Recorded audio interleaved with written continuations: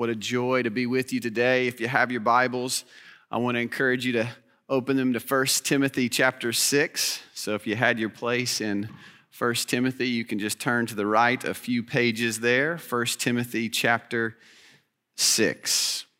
And every time I come here, it is just a blessing, even when I come here just to do a little study or for some meetings.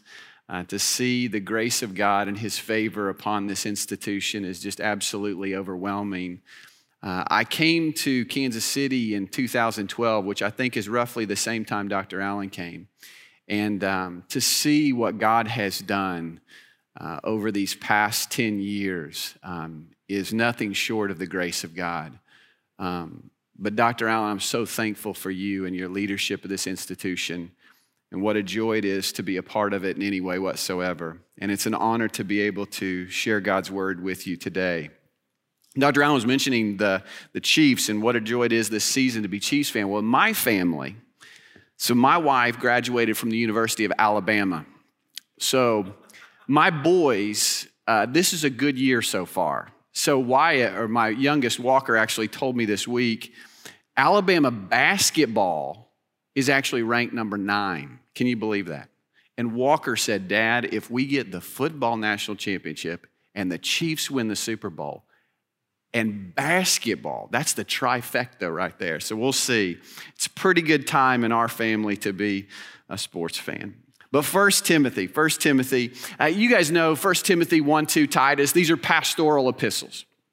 It's Paul writing to Timothy and Titus to instruct them on what the church should look like, the leadership of the church. What are the qualifications for leaders? What's the mission of the church? And so that's really the heart of all of these letters, Paul writing to Timothy and to Titus. What's interesting, though, when you study 1 Timothy is you come to chapter 6 and you have this book that's entirely about the mission of the church and the qualifications of leaders and what the church should be built upon. And you get to a chapter in chapter 6 that's almost entirely devoted to the issue of wealth and money and possessions. And the question that I ask, you may ask, is in a book about its church and its missions, why would he devote an entire chapter to the issue of money and materialism? And this is just my supposition, this is my belief, that Paul knew that nothing would sap a church or its leadership or a Christian of their gospel effectiveness quite like a materialistic spirit. That nothing will zap a church or a Christian of their gospel effectiveness quite like a materialistic spirit.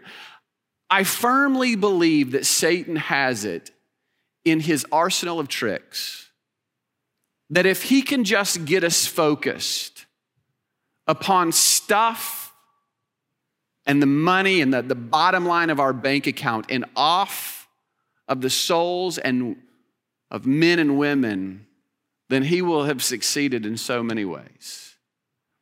And I don't know about you, the reason I'm going here is because for me, as I begin each year, I love to go, there's chapters I love to just go back to. And this is a chapter that I like to dwell upon as I begin the year because I have found that Satan is pretty effective. You know, as conservative Baptists, we preach a lot against the health and wealth gospel. But boy, if we're not careful, it can creep into our hearts too. And I have found that what's easy is studying this. And quite honestly, memorizing this chapter is really easy. The difficulty comes in actually living it.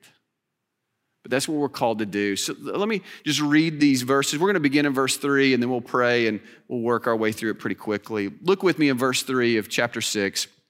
If anyone advocates a different doctrine and does not agree with sound words, those of our Lord Jesus Christ, and with the doctrine conforming to godliness, he is conceited and understands nothing.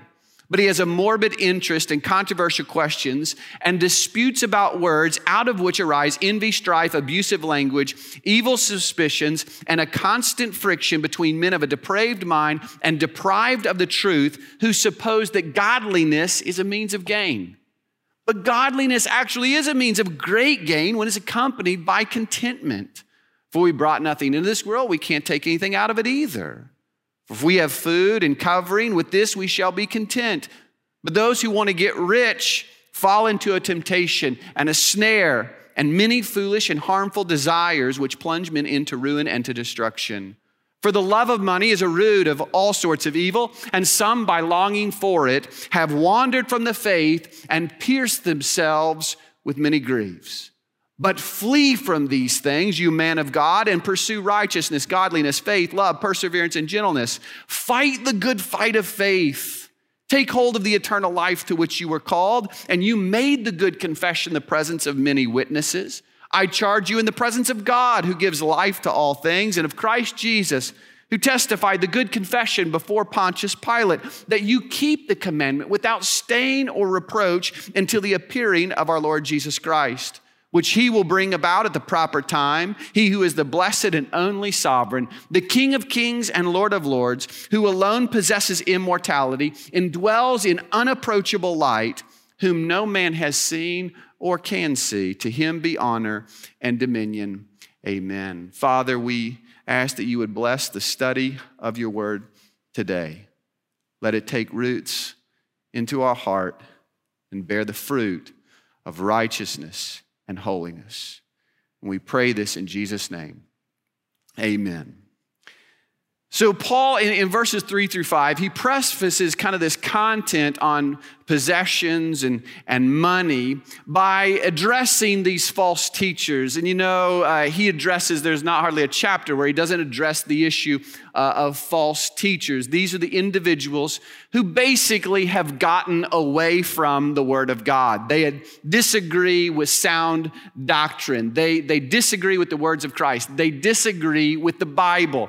And a lot of the heart of these pastoral epistles, and specifically 1 Timothy and 2 Timothy, is that you, Timothy, you stick with the Word.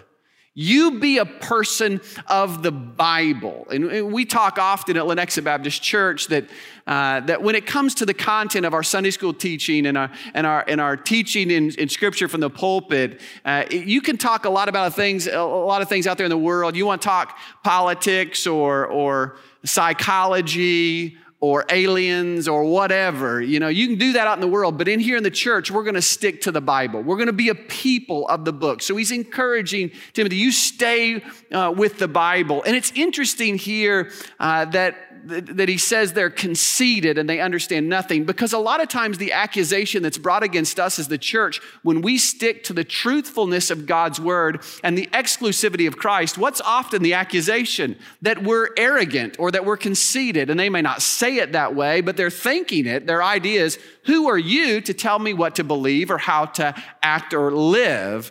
Or the other accusation is, you guys are just a bunch of simpletons and you need to move away from these archaic ideas of the Bible. And don't you love Paul? He says, no, listen, we're not the ones who are conceited and don't understand anything. No, you're conceited and you don't understand anything. Because really the height of arrogance and conceitedness is to think that you know more than God. I love Paul. He doesn't pull any punches. But he's telling Timothy, you stick to the word. And really at the heart of these false teachers, though, he identifies the root issue, which is greed. Because he says they assume that godliness is a means of gain. In other words, with these false teachers, at the heart of it is not a desire for the souls of men and women. It's not even about the gospel. It's about lining their own pockets with money. Now, surely nobody would fall into that trap today.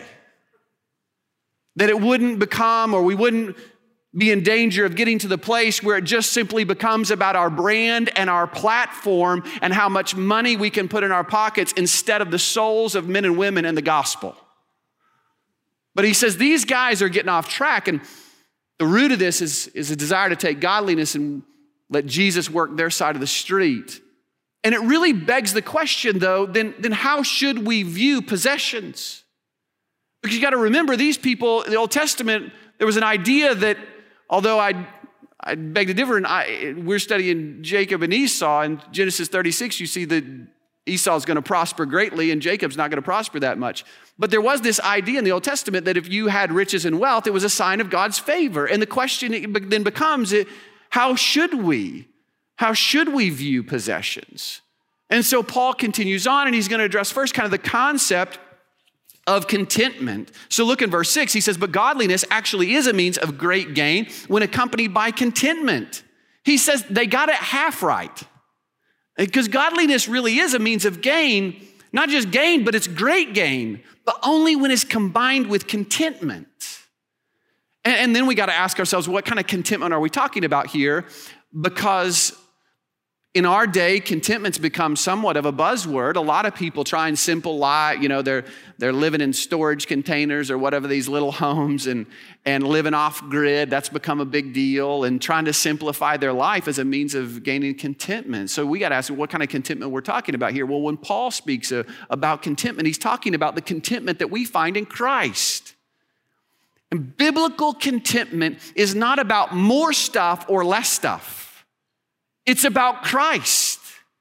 It's about having Christ. My favorite book of the Bible is Philippians, and Paul in Philippians talks all about the gain of Christ. He talks about in chapter 1, for me to live is Christ and to die is gain. You see, you want to talk about gain? I got great gain in Christ. He moves on in chapter 3, I've suffered the loss of all things and count them but rubbish in order that I might gain Christ. And you get to the end of the book and he says, not that I speak from want, for I've learned to be content in whatever circumstances I am. I know how to get along with humble means. I also know how to live in prosperity. In any and every circumstance, I've learned the secret of being filled and going hungry, both in having abundance and suffering need. I can do all things through Christ. Paul's saying it doesn't matter if I got much stuff or no stuff. As long as I have Christ, I've got great gain. See, money can make you wealthy, but it cannot make you content. Only Christ can make you content. But Paul, as he moves on here, he's very practical because we got to understand what possessions mean. So look in verse 7. He says, for we have brought nothing into the world, so we can't take anything out of it either. He says here, if we're going to have a right understanding of possessions, we've got to think of our entrance and our exit. You want to have a right understanding of possessions, think about your birth and think about your death. I was blessed to be in the room when both my sons were born. And when they were born, they didn't bring anything with them. And no backpack, no goodies. And they were content. Now, they were crying, but they were content in the provision of their mother. They didn't bring anything in. So you got to think about your entrance, but not only your entrance, but your exit. Think about the place of your death. Yeah, I've done funerals for men and women who were incredibly wealthy. And I've done funerals for individuals who had nothing. And when you come to the moment of a funeral, in fact, it's I think we're encouraged in Scripture to spend some time in the house of mourning to be reminded of what's really valuable in life, because when you come to that moment, you get a clear understanding that none of that stuff really matters, that you can't take any of it with you, that you check it at the door. And so Paul says, you got to have a right understanding of this. Life has been described as a chess game. There's kings and queens and knights and bishops and pawns. But at the end of the game, you scrape them all off the board and they go into the same box. And so Paul says, listen, you got to think about your entrance and your exit. And it all sounds well and good, doesn't it? That possessions don't mean anything. But at the end of the day, we still got to pay the bills, right? And so Paul even gets more practical. What should be the level of our expectation? What should we expect in this world? Well, verse 8, he says, if we have food and covering, with these we shall be content. What's our level of expectation? He says, here's your level of expectation. Food and covering. Then he's talking about clothing and a roof over your head. That's it. Food, clothing, roof over your head. I look around this room. All of you are clothed. I don't think we let naked people into chapel. You're doing all right there. Comes to food. Most of us in this room are prospering in the area of food. Some prospering a little more than others. But we're doing all right. And that's our basic level of expectation. So from a spiritual perspective, it's just Christ and Christ alone. From a physical perspective, Paul says really all that you can expect is food and covering. But I think our lack of contentment is a direct result of buying into the lie that all this other stuff is a necessity. You know, in 2017, so my data here is old, but in 2017, $205 billion were spent on advertising. $205 billion spent on instructing you on the fact that your life will not be good unless you have this or that. And it's becoming even more dangerous because how many of you, this is the craziest thing, me and my wife can take a walk and discuss a place we want to go or something we're thinking about buying. And we get home and you Google something and 10 ads come up for what we just talked about in private. If that's not scary, I don't know what is. But our world is constantly today bombarding us with the things that really are excessive luxuries, but they're telling us are a necessity. I mean, I think often previous generations, I just think of my two grandfathers, that half of what I consider, boy, I really got to have that, they would look at me today and say, that is an excessive luxury. And when excessive luxuries begin to be necessities in our life, I think we've ruined any hopes of really having contentment in this world. The key to contentment is not more stuff, it's having more Christ. And then he gives a caution. So he's talked about the concept, but then the caution in verses 9 and 10. He says, but those who want to get rich fall into temptation and a snare and many foolish and harmful desires which plunge men into ruin and destruction. He says, if you set your heart, if your life's ambition is to get rich, you are walking next to an abyss. If your primary goal is to get rich, if that's what drives you, if what occupies your mind at night when you lie in bed is the accumulation of stuff, you are walking next to an abyss, because what will happen is if that's your goal, you're going to be tempted to cut corners. If that's your goal, you're going to be tempted to do things you should never do. You're going to be tempted to become friends with people you should never be friends with. And Paul says you're in danger of plunging your life into ruin and destruction. He says, for the love of money, in verse 10, is the root of all sorts of evil, and some by longing for it have wandered from the faith and pierced themselves with many griefs. And let's be clear here, money is not the problem. Wealth is not sinful. Money is not sinful. I know a lot of wealthy people in my life, and they're content.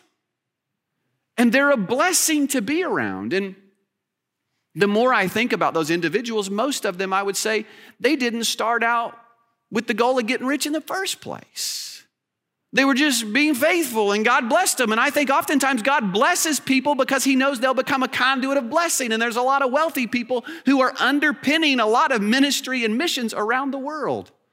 Wealth is not the problem. Wealth is not sinful, but the love of money is always sinful. And I don't know about you, but I struggle with this in my life of where do you draw the line? I just this week had this conversation with my son in the truck. And I said, I'm going to put you in my shoes as me and your mom think through decisions, because he's getting old enough that he needs to think through these things. But I was sitting with him and just talking about at what point do we draw the line of saying this is a sinful desire for more stuff and not just me wanting to meet a need in my life.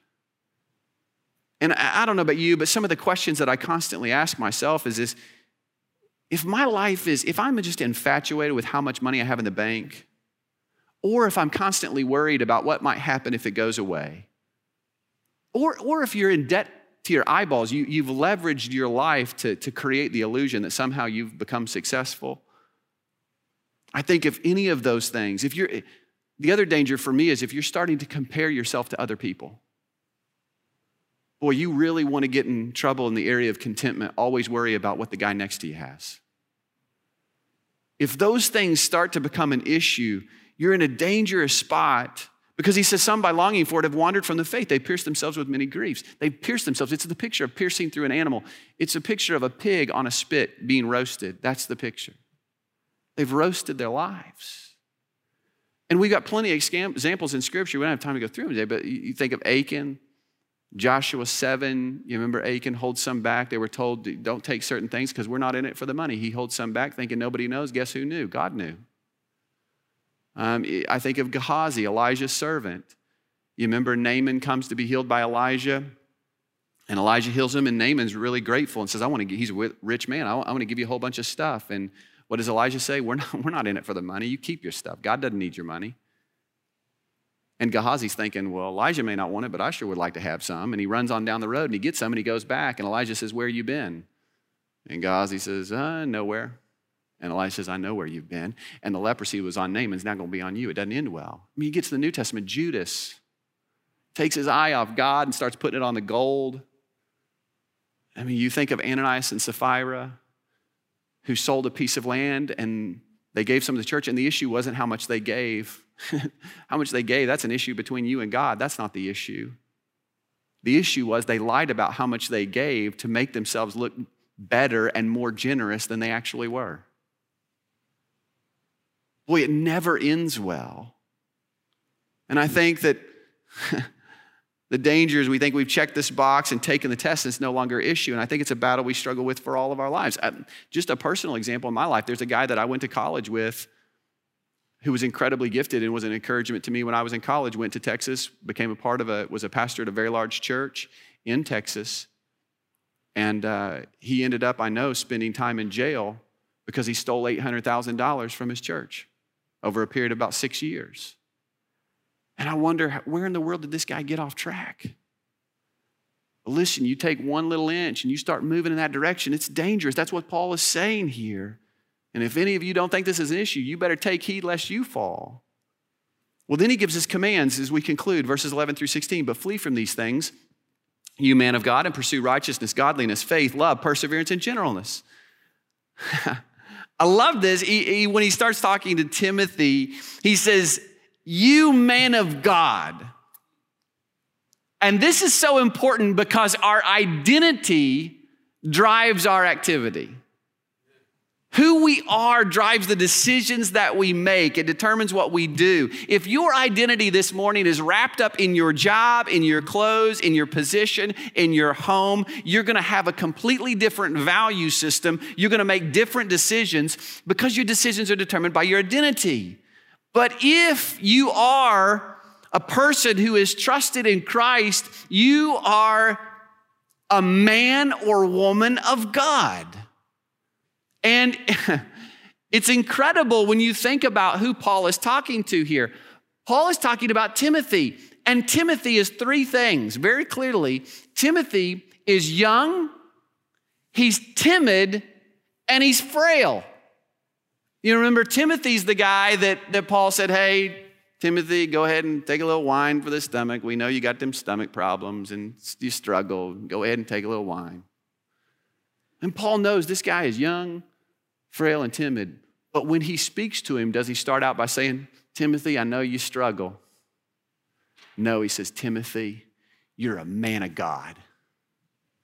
And I think you can almost picture Timothy just, yeah, that's right, man. I'm a man of God. He's saying, Timothy, you got a higher calling. You have a higher identity than the junk of this world. Some of you may need to hear that even this morning. God knows your weaknesses, but you're a man of God. You're a woman of God. You have a higher calling than the junk of this world. But he says to him, you flee, you run from a wrong view of money and stuff. Run from a materialistic spirit and follow. It's the idea of chasing down and pursuing, running after. You know, when we come to faith in Christ, our appetite changes. But Christian growth and maturity don't just happen. You don't float into holiness. You don't coast into godliness. And salvation is something that we receive by grace through faith. But as you were born spiritually, you begin to grow. You've got to pursue Christ. One of my professors at Southwestern was Dr. J.W. McGorman. And he kind of had this accent, but it just rings in my head all the time. And he would tell us, any old dead fish can float downstream, but it takes a heap bit of wiggle in your tail to swim against the current. And that's us. We're men and women who have a heap bit of wiggling on our tail because we're swimming against the current. We're pursuing. And he says, if you're going to pursue something, how about pursuing righteousness? How about pursuing godliness, that I'm honoring God in my thoughts, in my speech, in my action? You want to pursue something, pursue faith. Who are your heroes? Are your heroes on ESPN or the Forbes list or your heroes in the Hall of Faith in Hebrews chapter 11? Pursue a greater trust in God. It was Spurgeon who said, a little faith will take a person to heaven so long as it is in Christ, but great faith will bring heaven to your soul. Pursue that. Pursue love. 1 Corinthians 13, everything minus love equals nothing. If you're going to be in ministry, you're going to be called to love some very difficult people. You want to pursue something, pursue loving those people. And perseverance and staying power and gentleness, probably the most powerful of all the graces, the ability to be gentle with people who are not easy to be gentle with. Pursue those things. And we never attain them fully here on this earth, but pursue them, fight for them. In fact, that's what he says in verse 12, fight the good fight of faith. Take hold of the eternal life to which you were called. And you made the good confession in the presence of many witnesses. We know this, the Christian life is a fight, it's a battle. The Lamb has won the war, but the battle isn't over. And the difference between a defeated life and a victorious life is the willingness to fight. You cannot float, you gotta fight. I've seen this time and time again. Great Christians are not great because they're better. They're not great because they're smarter. Great Christians are not great because they've got more of the Holy Spirit. They're not great because they have better gifts. They're great because they get up early and they fight their flesh in the Word of God and in prayer.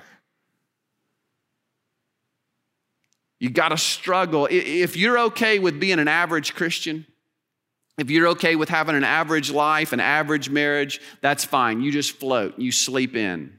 Leave your Bible on the shelf. You'll probably do okay, and maybe you'll make it to heaven. As I was saying, I couldn't help but think of, I love the movie Braveheart, and there's a quote there. It's one of the best ones, but you'll remember William Wallace is encouraging the army to fight, and they would normally go and they negotiate, and then they'd run. And he's saying fight, and they say, well, no, we're not going to fight. We're going to run, and we'll live. You remember what he says? Run, and you'll live for a little while.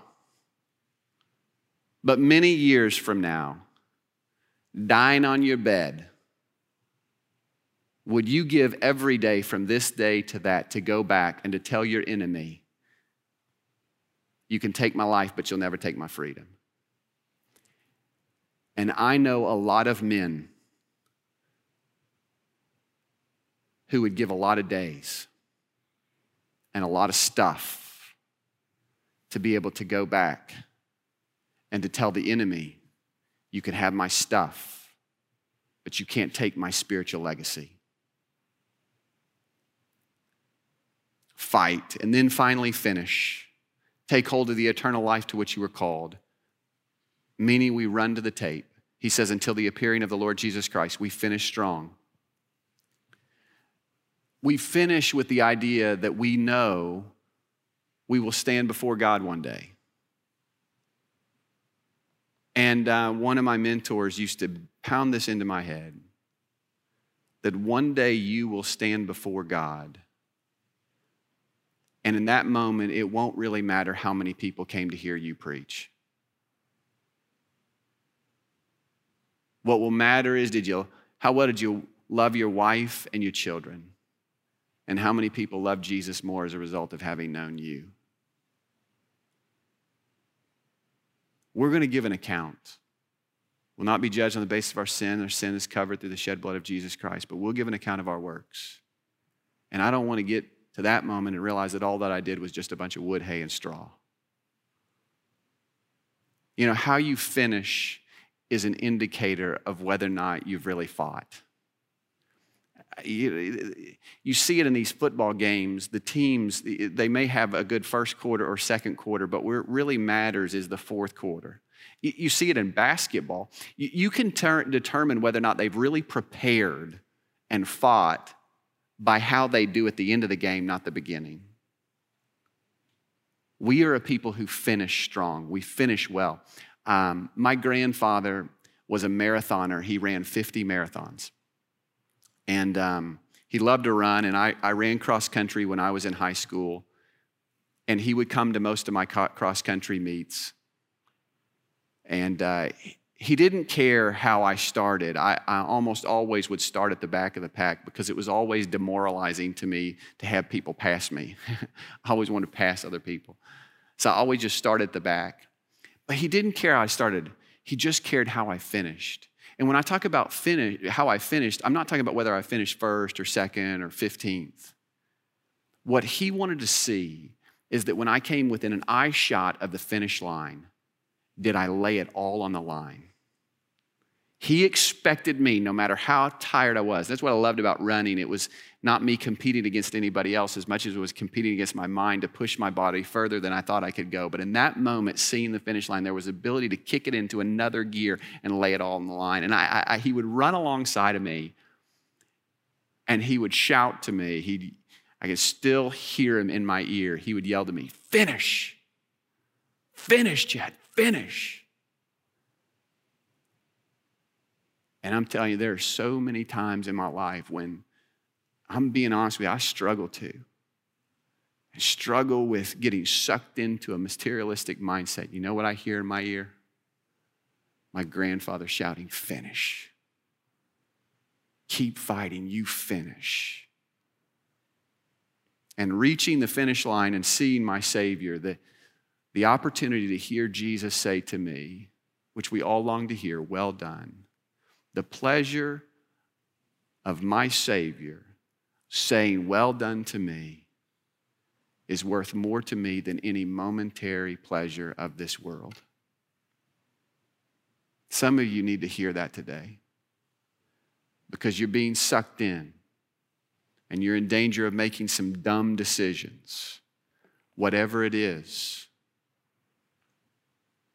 it's not worth it. It's not worth losing that. What do? Stay in the Word. Stay in the Word. And I'm not talking about getting up for 15 minutes and checking a box so you can go on your way. I'm talking about opening God's Word and pleading with God that you got to speak to me today or I'm a dead man.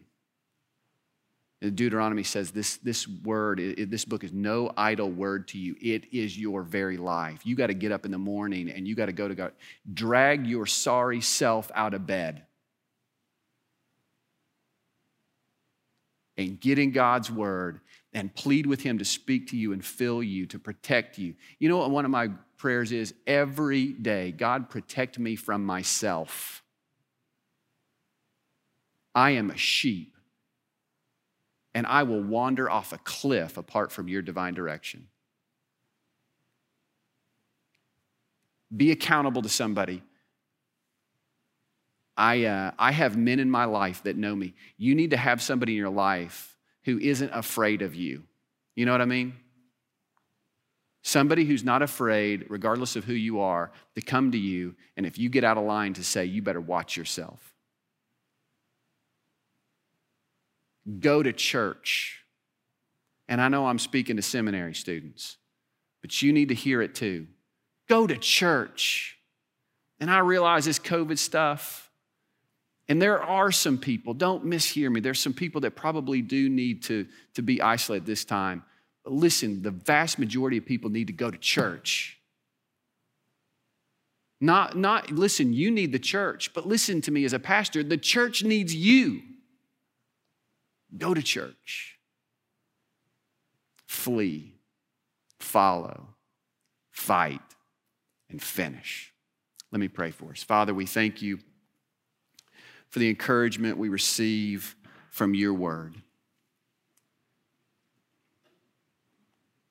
God, you knew that we would struggle with these things, so you recorded these words under the inspiration of the Spirit given to Paul to Timothy to instruct us today. And God, I pray for every individual, either whether they're here in person or online joining us somewhere. God, I pray that we would commit ourselves as men and women of God to a higher calling and a higher pursuit in Christ Jesus. I pray that by your Spirit and by your word, you would protect us and help us to flee from the pursuit of material things and to pursue and to follow you. Give us the strength to fight today. On our own, we're not able to defeat Satan. But in you, all things become possible, and greater is he that is in us than he that is in the world. And God, help us to finish. God, do whatever it takes. Death before dishonor, may that be our heart.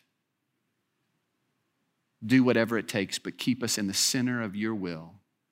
Don't let us do anything that would bring shame upon Jesus, our Savior, the cross, or the church, that we might be the light of the world and demonstrate the excellencies of him who called us out of darkness and into his marvelous light.